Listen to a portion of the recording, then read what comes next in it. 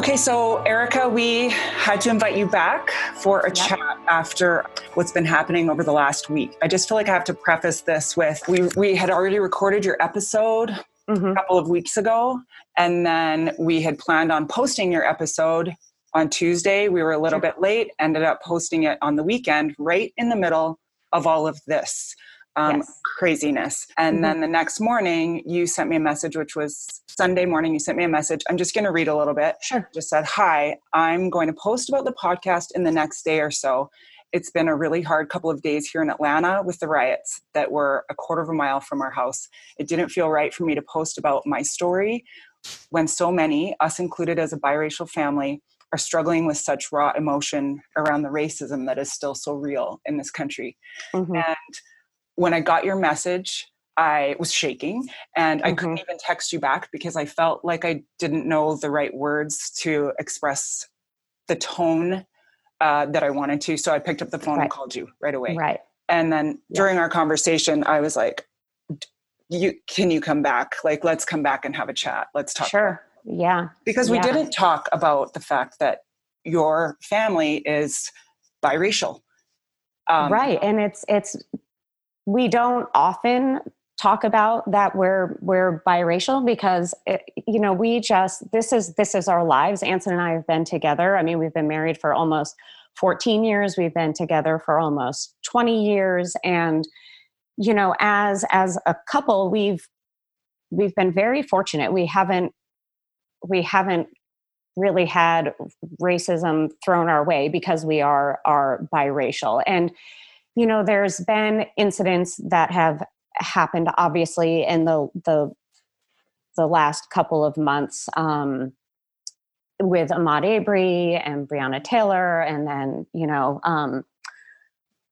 with George Floyd. It's just, and I think there's been so much underlying tension with everything going on in this world. You know, it's like, obviously we talk to the girls about, your father is Black, like I am white, you are mixed. Like we don't teach them necessarily about color. We teach them about kindness, and you don't ever judge anybody because of the color of their skin. You are just, you are kind. The color of your skin should not matter. Everybody is exactly the same on the inside. And we really try and tell that to the kids. And then, you know, with what happened on Friday night here in Atlanta, which it literally felt like it was in our backyard.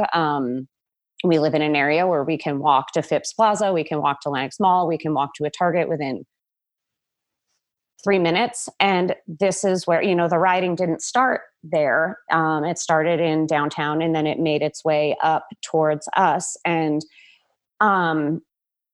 everything all of a sudden became really real. You know, my daughter said to me, we were watching the news and the helicopters were flying, and then there was reports that there were shots being fired. And I was like, I'm going to take the dogs out one last time. After that, we're not going out. We're locking the door. We're putting the alarm on, and, you know, we'll go from there. And my girls came outside with me to take the dogs out, and the helicopters were flying. And my oldest, I get emotional when I talk about it because she looked at me and she said, "Mommy, do you think we should put a Black Lives Matter sign in our yard? Because if the rioters and the looters come here, they'll know that Black people live here." And it like rocked me to my core. It was, you know, she's almost 14, and, you know, it took me back. And I said to her, you know, sweetheart, I don't think the rioters and the looters, they're not people's homes isn't what they're targeting.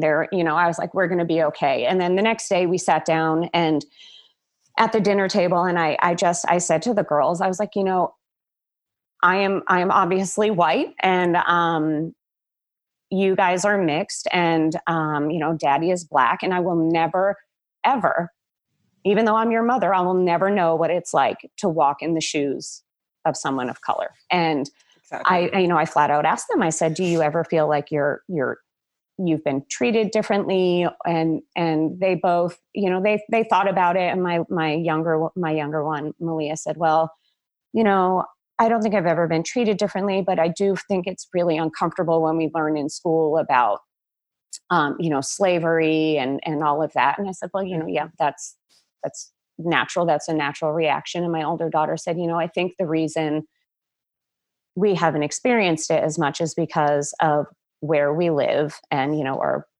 the socioeconomic status. And I said, I think that's true. And then I said to Anson, he's much quieter and I'm more of the talker. And I said, I know you've experienced racism throughout not only, your career, but growing up. And I said, how do you feel, as a Black man, how does this make you feel? And he said, well, he said, I experience racism almost every day. And, we've been married for 14 years. And he said, whether it's I'm out walking around the golf course and somebody crosses the street to the other side when they see me coming, or I'm shopping and I see someone clutch their purse a little tighter. He's like, it's something that I see every day, but it's something that I just have learned to live with because it's just how it is. And I felt like I'd been punched in the stomach because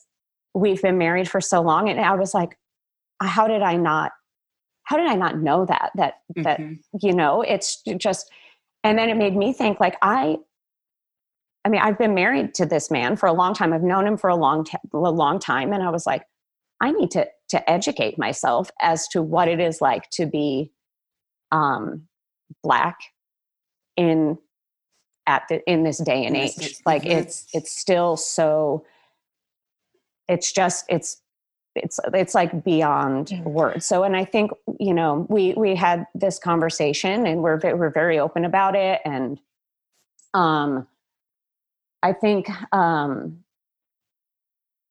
that's, and then it was the next day I had, I texted you and I had, I was excited about doing the podcast and I was like, oh, this is something that's so cool. And I was like, I don't think I can.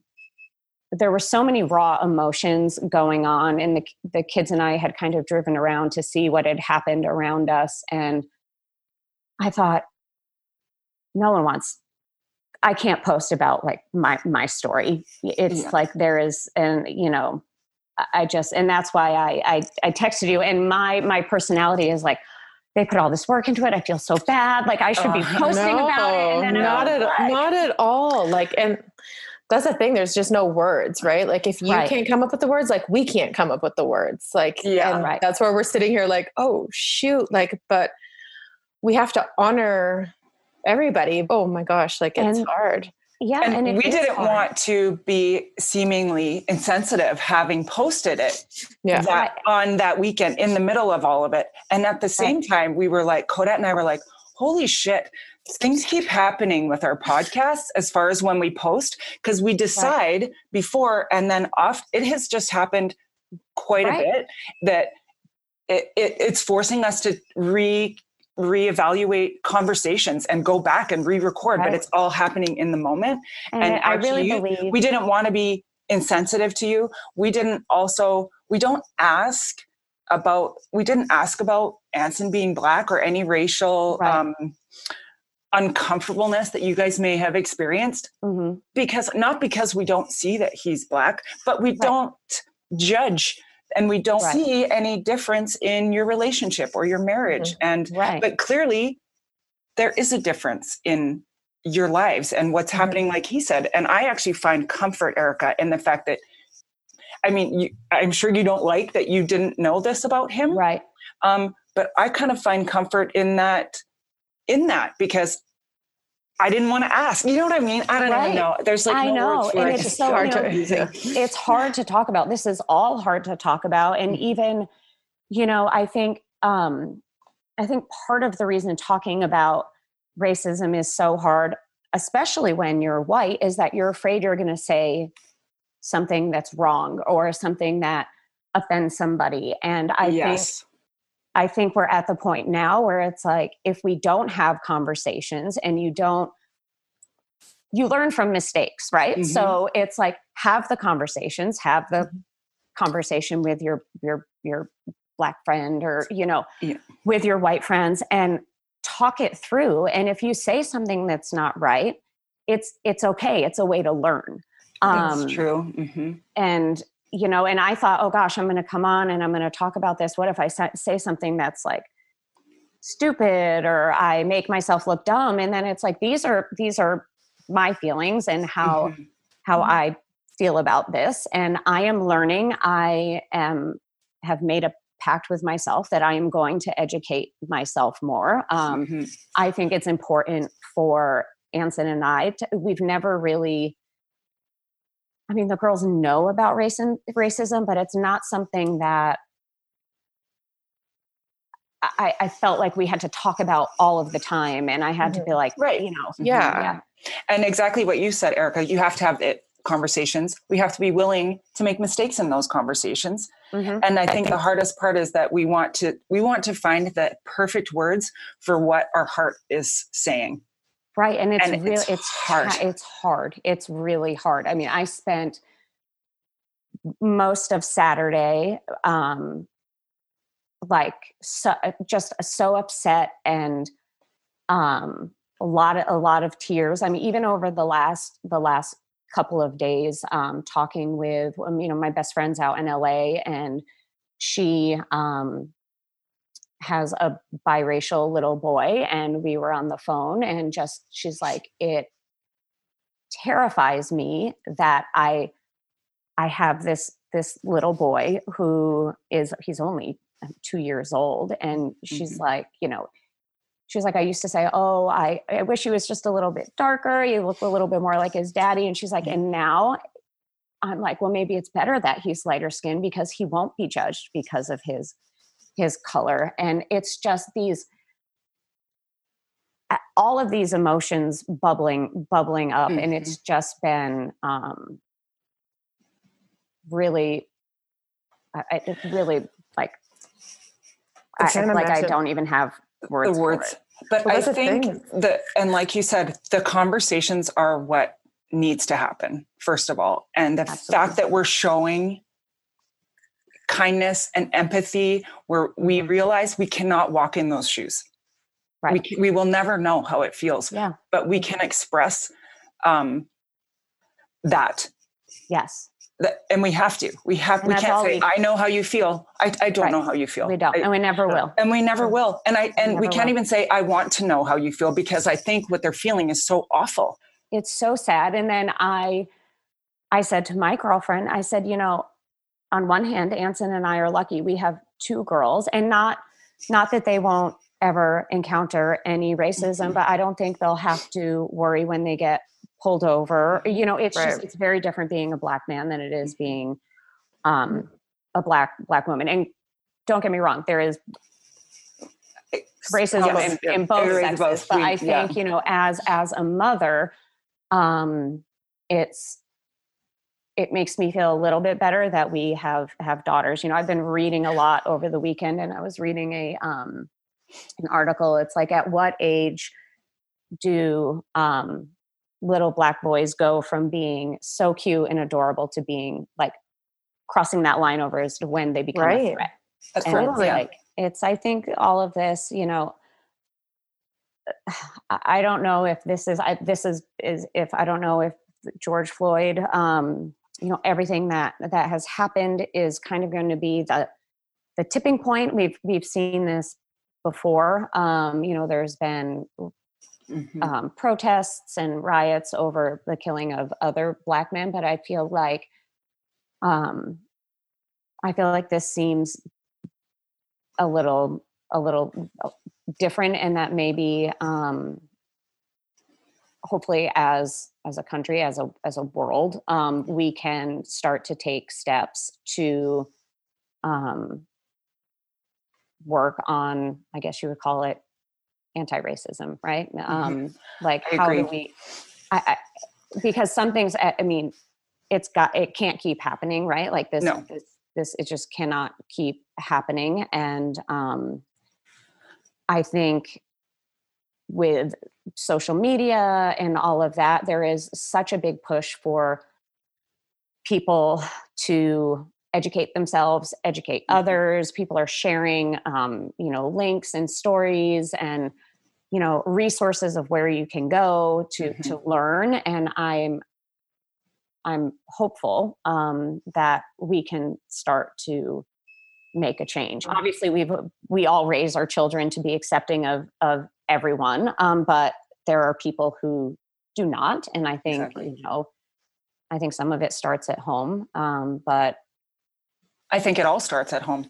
That's where it starts. Yeah. You're not born learning to hate. No. Yeah. Like, have you found like good kids books and stuff? Like, obviously, like my kids are super accepting. Like they know to be kind to everybody, but like, Easton's watching and he's seeing it on the news and he's like, what's going on? Like, why would they do that? And he's just, are there resources to explain it better? Like there are. So, on Saturday, a girlfriend of mine had posted, it was literally like a link to a Google Doc of like resources for white people to learn about, to educate about racism. And I posted it on my Facebook page. I'm happy to share it. It's, there's resources for documentaries, there's resources for kids books, podcasts. And I've just kind of day by day, I've kind of been ticking my way, through reading. Tonight I'm going to watch the documentary 13 on Netflix.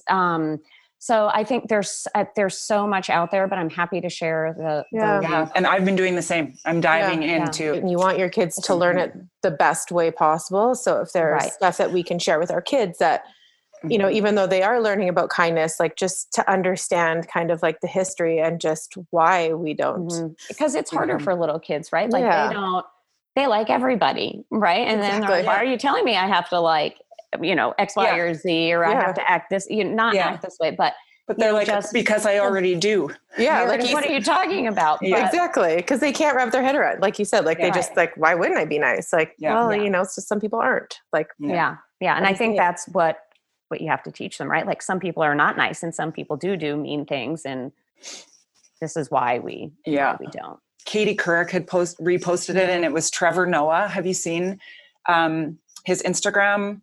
No. It was on Insta. I'm going to share it with you because I actually felt like he articulated it so well, like so many things that I was thinking and couldn't put into words. Yep. And he, as a Black man, said it. And I was like, oh, that's what it is. Like it was really so good. And yesterday I watched Anson's post too that he had, and it was good. Like it's just, you have to listen to everyone around you. How do we promote positive change and how do we help it to get to where it should be? Right. I mean, I don't know. I'm not pretending to be Oprah here or Barbara Walters or whatever. That's the tricky part for Codette and I. We are on here to share stories and elevate our friends and, the women and men in hockey outside of what they do on the ice. Right. And like obviously we're so proud of you and that's why we had you on the podcast and we still wanted to share your story, but we're like, oh my God, the timing of this is crazy. So please don't apologize for not sharing it at all. Like we cannot even fathom all the emotions that are just so overwhelming for you. You probably can't even process. Like it is. It's been really hard. It's hard to process and it's like, it makes me feel like I've been punched in the stomach and it is, I don't know if it's hit me so hard because now my girls are a little bit older and they're starting to ask more questions, or if it's because I saw it firsthand. And this is like, what can I do? And that's where I almost feel like a little bit like a fish out of like what do I do? Right. I need to do something to how can I make a change? And then I just was like, well, the only thing I can do to make a change is better educate myself and talk and communicate and keep communicating and have uncomfortable conversations, and not be worried about saying the wrong thing. Right. Yeah. Well, thank you for that. I completely agree. That's the best lesson, I think, to leave us with. And Codette, for you and I too, we avoid the uncomfortable conversations on the podcast.